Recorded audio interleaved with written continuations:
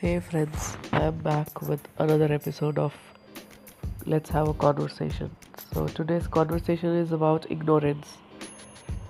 What do you think about ignorance? Uh, for me, ignorance is not a bliss, it's a unawareness, it's lack of knowledge. Because if I can say ignorance is a bliss, then opposite is knowledge is power. And ignorance can never be a bliss. it's it's like if somebody is uneducated, if someone is uh,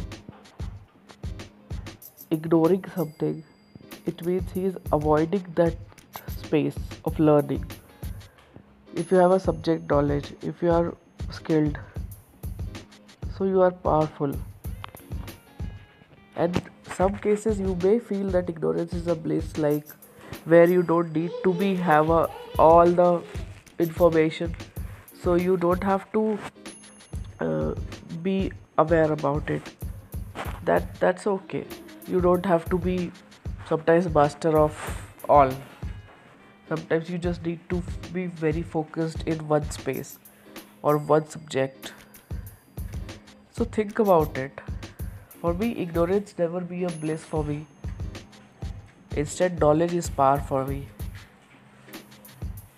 So if I feel I'm ignorant about something, I'll just go deeper and deeper and find the root cause of the problem.